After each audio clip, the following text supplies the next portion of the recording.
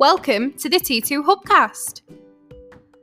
Join Martin, Dave, Spencer and guests as they discuss all things personal and professional development. The T2 Hubcast, brought to you by the People Performance People.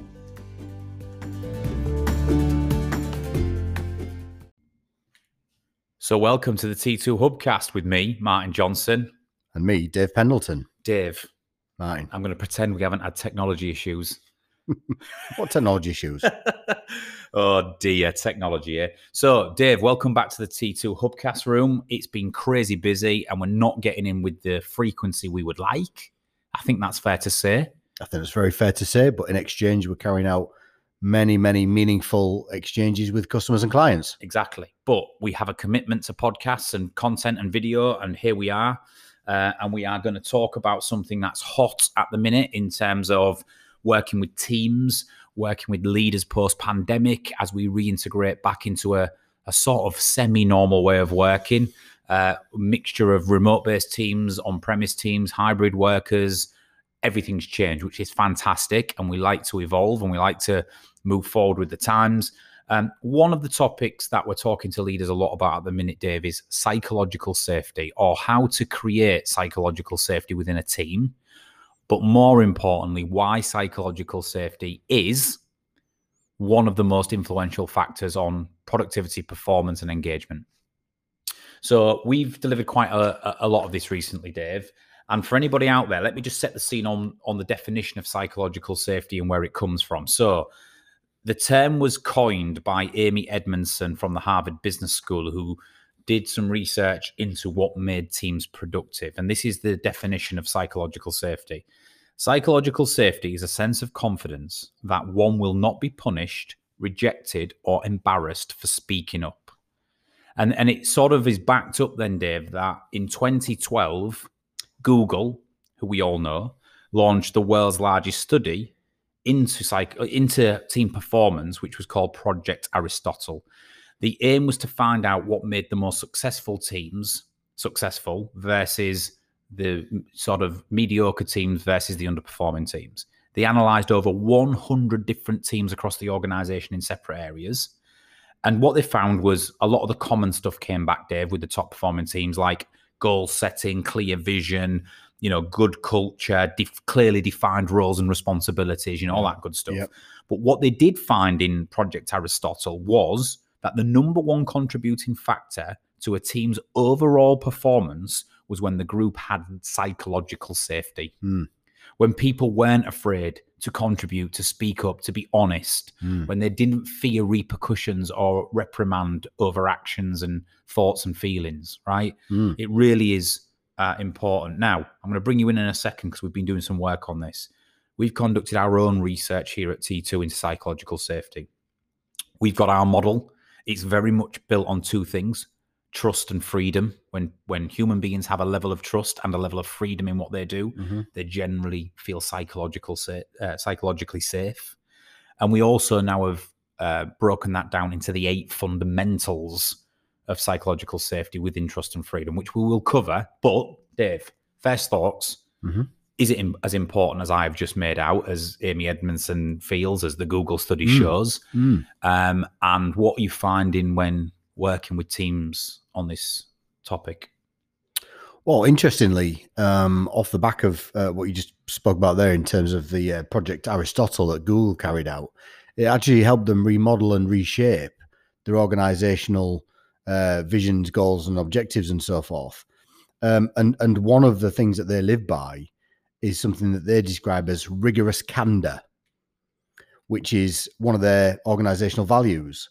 And of course, rigorous candor means the ability to be honest in the moment. But we can only do that if we have no fear. And that's the whole point of psychological safety, having no fear, of being able to speak, relatively freely, whilst obviously taking into consideration people's feelings and so forth, and being able to challenge, I guess, if we don't agree with something or don't agree with somebody's ideas or thoughts, being able to speak up around negative types of behavior and so on and so forth. So I think it's something that we've probably been aware of for quite some time. and you maybe agree, Martin. But I guess now it's got a title. All of a sudden, it really brings things forwards to the front of our minds and gives great clarity about what that thing is that we've been aware of for quite a long time. Yeah, and we've always talked about empathy, compassion, inclusion, diversity and inclusion. And inclusivity. We always talk about the importance of idea generation and contribution and collaboration. So we've worked with teams a lot on the importance of this, but you're absolutely right. When you can bring it under the banner of actually, from a psychology perspective, how humans are likely to operate within a group of people when they either feel a fear of reprimand and a lack of trust, or when they have a high degree of trust and no fear of reprimand, something psychologically happens in human beings where that will lead to a set of behaviors in either direction, which will be productive or counterproductive. Sure. So it's really, really interesting now to put this together. All right, Dave, let's go through the 8 fundamentals of psychological safety. We've talked at a high level that it's created by a person's level of freedom to contribute, but also that person's trust of others and trust in the fact that they will not be judged, reprimanded, for what they say or do. So we break it down into freedom and trust. Let's start with freedom. So under freedom, there's 4 key things that we talk about. And these need to exist if psychological safety is going to flourish within a group. Sure. Number 1, emotional freedom. So this says to a person, I am free to express emotion and share how I'm feeling. Generational differences cause havoc with this because you've got the old guard, the baby boomers and before, who don't really believe that there's a place for emotional neediness or emotions or whatever it might be. You get up, you crack on, you do a job, and all that type of stuff. Whereas I think younger generations are not afraid to show emotions or to display emotions. And in fact, as we know within our research, they are slightly wired more emotional than previous generations for reasons we probably can't go on this podcast. But psychological safety, that it begins with human beings are able to show emotion and share how they're feeling, good, bad, or indifferent, in front of the group. Yeah, 100%. And of course, what you say there about generations is hugely important. We talk about generational difference quite a lot in the work that we do. And the generational differences of many different banners and titles like the millennials and so forth. But I think just generational difference is the important thing. And certainly my kids, my son at 21 is far more emotionally intelligent than I ever was at his age. And there's a good side to that, but there's also not so good side to that. There's a very good side to that because he can describe how he feels in certain situations. He can describe emotionally what he likes, what he doesn't like, what triggers him, and what makes him feel safe and so forth. But when it starts to go the other way, because I'm generationally very different, I'm just a bit like, well, just pull your bloody socks up, mate, and get on with your thing. Yeah, but which of course where it creates the mismatch. And that's a fine line, and it's worth mentioning because you don't want him to stop opening up and talking and chatting and sharing how he feels, but you also have to care a bit when it's going into an extreme way, which is then leading to counterproductive thoughts, feelings, and behaviors. Sure. So, it's the same in the workplace. What we're not saying with this, by the way, is that every person in the organization has the right to emotionally offload on everybody else, because you've got to think of the wider group and the impact. Sure. We all have a responsibility to control our emotions, to interpret them correctly, to use them in the right way. But what we're not saying is that nobody in the organization can be emotional. We leave our emotions at the door and we come here to do a job. I think psychological safety exists when we start to say to people, you are free to express emotion, right? And share how you're feeling. And that is important. But you're also responsible for making sure that you interpret those emotions, find coping mechanisms to, to suppress them if they're going into an extreme, if it's extremely starting to impact the way you think and act. But we're not saying that it's a bad thing. So, emotional freedom is the first part of psychological safety. Sure. Second one, number 2, express concern. So as well as, free to express emotions and share feelings, express concern is slightly different in the fact that it says, I'm able to express concern around all aspects of my job. So if I don't agree with something, if I'm struggling with something, if I don't have what I need, I'm free to express that without that coming back on me as for any reason that I'm moaning or I can't cope or whatever it might be. Now, again, there's fine lines with all of these because we do get those people in workplaces, Dave, who are closed-loop thinkers. The world's against them. They are victims and they have no accountability for themselves. What we're saying here is you'll generally, as long as the balance is there, people should be able to express concern around aspects of their job without the fear of repercussion. As long as it's legitimate, healthy, and we can either address those concerns or support those concerns as a leadership team. Yeah, absolutely. And I think for me, this is about where it hampers progress. So if there's something that's causing me a lack of progress, I need to be able to speak up about it. Because if we just all express concern all the time, it would just turn into a moan fest. So we've got to be able to express concern for the right reasons in the right situation for me. Yeah. And the answer might not solve the problem. So what we're saying here is it's the expressing the concern, and that is okay, that creates psychological safety. Absolutely. If as a leader, I turn around and say, listen, Dave, I hear you. I think you make a valid point. But for these reasons, it's going to present a challenge to do anything differently or to change this. Sure. So how can we get resourceful and do something different? As long as you are heard and it's okay for you to express concern, that is the psychological safety part. It doesn't mean to say that we can fix everything or change everything. Sure. It just means that we don't operate an organization where you say, listen, I don't want to hear it, Dave. Stop moaning. No, exactly. That's what this number 2 says. Yes, right. It's been heard and considered. Exactly. That's the important thing. And if you get a few wins, then you're more willing to take to support the situations where you don't get a win. Yeah, right? absolutely.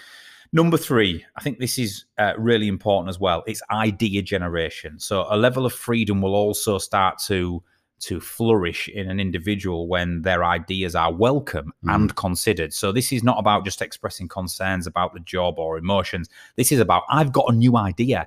I've got an idea how we can do something completely different or radical or bring something new in. I'm seeing something that you're not. And although I'm low down in the organizational hierarchy, I've got an idea. Absolutely. So some of the very best people to generate those ideas are the people that are doing the thing. Yeah. Whatever that thing is, whether it's answering the phone in a customer service situation or whether it's high level strategy planning. Some of the guys at the coalface, if you like, are the ones to generate their best ideas. Exactly.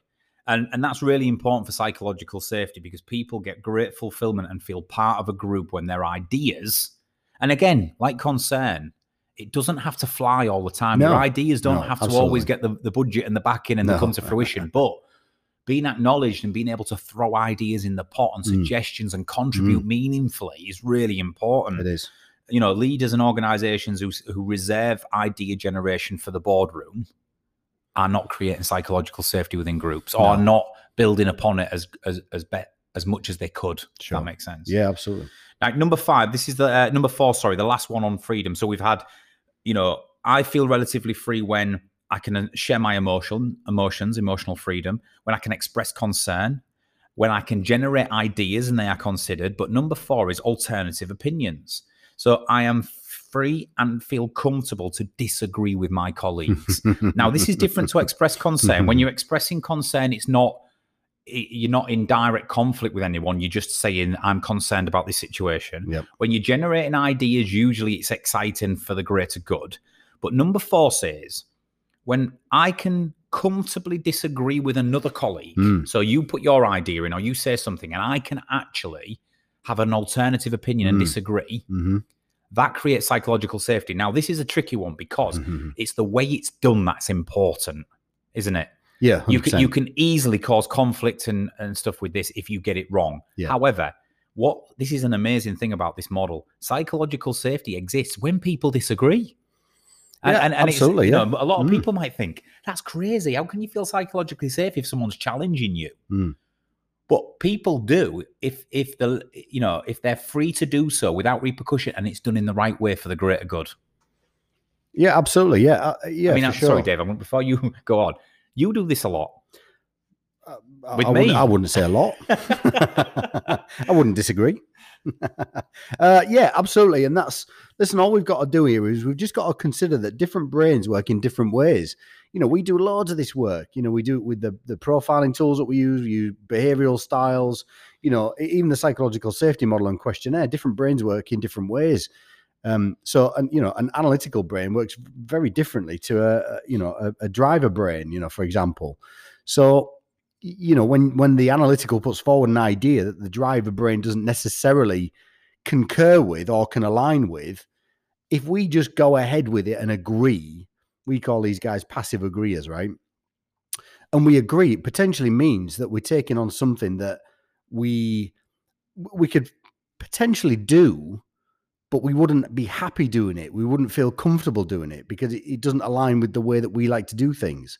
So having the ability to disagree, to share why we disagree, is really important. But for me, the next bit is the crucial bit. It's about why we don't agree and what we might be able to agree on is what makes it constructive and positive as opposed to just negative and destructive. Because just disagreeing all the time makes you a disagreeable person that nobody wants to work with.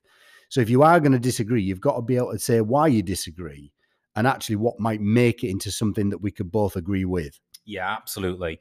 If in the first 4 points we've raised here under freedom, I think this is the area we spend a lot of time in our training and development courses with leaders and organizations working on, because this is a fundamental important part of a functional team, is the ability to have alternative opinions and disagree. However, the way in which you do it, the positioning, the language, the what can constitute a microaggression versus a genuinely positive challenge. Yeah. Sometimes it's just the subtle nuances of language, Dave, that can send that conversation.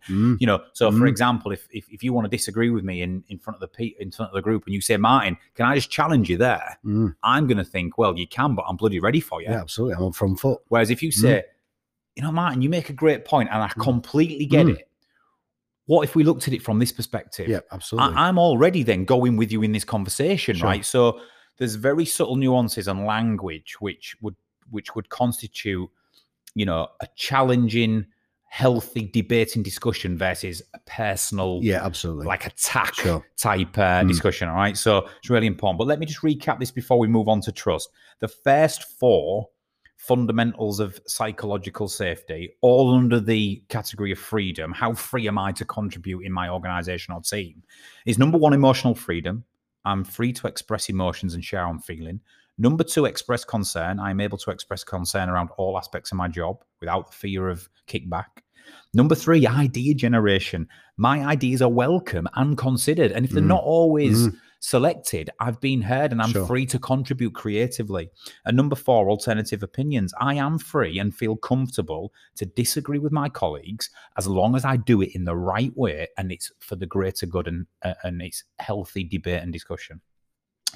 So that's only half of the picture though, Dave. What else creates psychological safety is when we trust. So there's 5 to 8, points 5 to 8 are under trust, and then we'll go with the first one. The first one is vulnerability.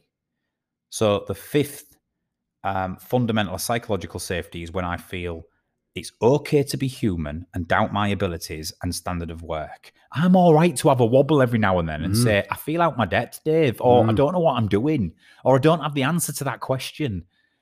Sometimes this one we talk about a lot.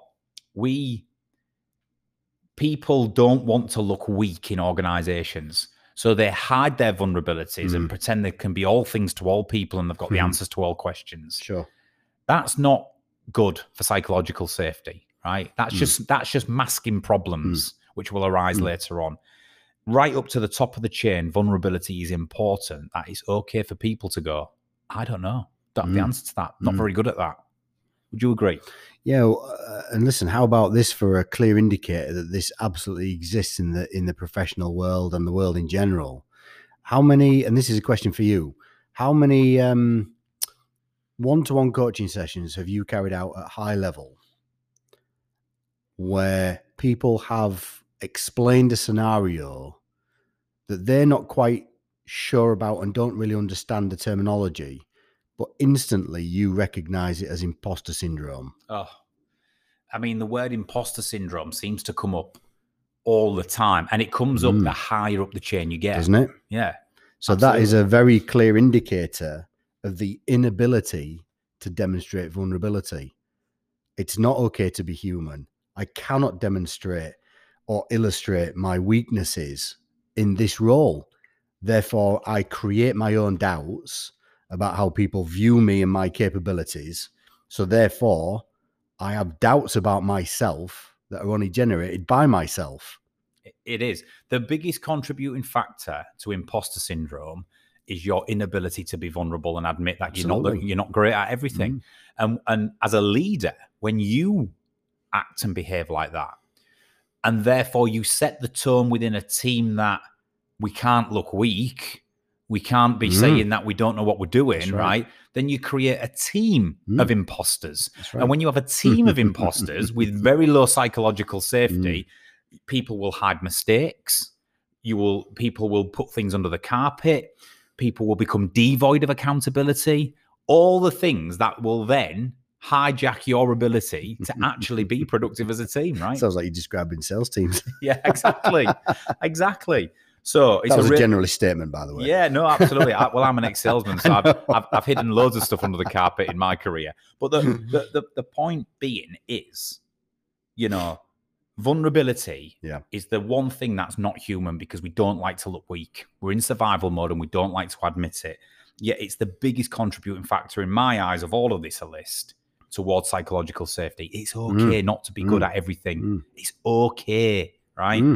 Okay. Well, you think about how much organizations spend on tools and processes and people and reviews and so forth to try and highlight people's vulnerabilities in the workplace by observation or measure. If people just highlighted their own vulnerabilities by observation or measure, organizations wouldn't have to do it. The biggest, most productive people who come through our work are the ones who sit in the process of this self-awareness journey, the print profiling, the psychometric testing, the 360 feedback tools, and they go, that's really helpful because I can be like that. Yeah, and I'm not very good at that. Absolutely. And I can see that. It's like that, and then there's the other people who shy away from it and put the shield up and try and counter-argue, and you're thinking already that is part of the challenge, your inability to be vulnerable. Now, Dave, I'm just going to move it on because we've got 8 minutes left, and I want to make sure we do the last three justice. They're all interconnected. So number 6, discuss mistakes. This comes under trust as well. We discuss and learn from mistakes without judgment. We focus on the solution, not the problem. So if in the first 4 segments it says around able to express concern and have alternative opinions, what this is saying is when mistakes are made, we don't bury them. We don't overly focus on who's to blame and what the problem is. As a team, we own our mistakes, we put them on the table, and as a group, we discuss, moving forward, what can we do differently, and what did we learn from it? This is largely set by the leader, isn't it, Dave? The leader will allow that to happen, or they will be overly focused on what went wrong and who's to blame. Sure. But it kiboshes psychological safety if you take that route. What the great teams do and the great leaders is go, listen, any mistakes, put them on the table, learn from them, discuss them, and we talk about futures and going forward, what we're going to do differently, not who's to blame. Sure. That's really refreshing, Dave, isn't it, when you've got a leader who allows that to happen. Yeah, it is. Yeah. And, I don't want to keep coming back to the previous point, but that can only happen where people feel as though they can demonstrate vulnerability. I made a mistake and it's on the table, so let's talk about it. It's all linked. Absolutely. If you're willing to be vulnerable, you're more likely to table mistakes. Yeah. But then vulnerability can be quickly taken away when someone goes, okay, I'll be vulnerable. I made a mistake. And then they get vilified for it. Yeah. So then what will happen is then they'll stop being vulnerable. And then the opposite happens. Yeah. So it's all connected. But where leaders and teams say any mistakes, it doesn't matter what happened, what went wrong. Yes, we want to learn from it and we want to dissect it a little bit, but we will always remain focused on what we will do different next time and what we can learn from it. Always, solutions, not problems. And do you think that's generally because the vast majority of people see failure as the opposite of success rather than part of it? Yeah, because as we know in our psyche, we're programmed to survival. Away from pain. And generally the way traditionally a lot of cultures and organizations have run is that failure is bad. Bad results are bad. Absolutely. Good results are good. Yeah. So, yeah, we're wired to be able to do that. But where we can tip that on its head and say it's an important part of the process, Absolutely. that's what great teams do. Number 7, this was the surprise package of the 8 fundamentals. It's under the group of trust, but it's limited confidentiality. So what this means, Dave, is if I'm in a group or a team, I'm not often kept out of the loop and I feel well informed of the organization's aims, goals, and future plans. So what that's saying is when there's quite an open, transparent team where I'm not left out of the loop, I'm actually involved or I'm aware of what's happening, I feel safe. Whereas if I'm in a group where there's constant secret squirrel conversations going on, you're always kept at arm's length. You find out about things second nature. There's always the rumor mill happening around the shop floor. Absolutely.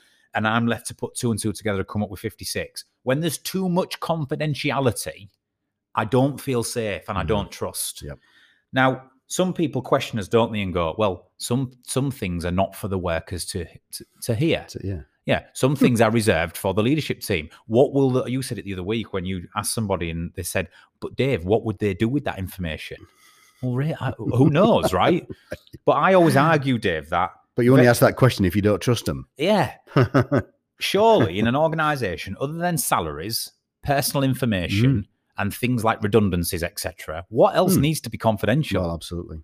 I mean, I always ask people this question, tell me something else that needs to be confidential. And they struggle. They're like, oh, well, what about when we're going to be, doing a new product or service launch and we don't want people to know about it just yet? Why? Why wouldn't you want people to know about your upcoming exciting product launch? You don't have to give them everything, but you give them something. Sure.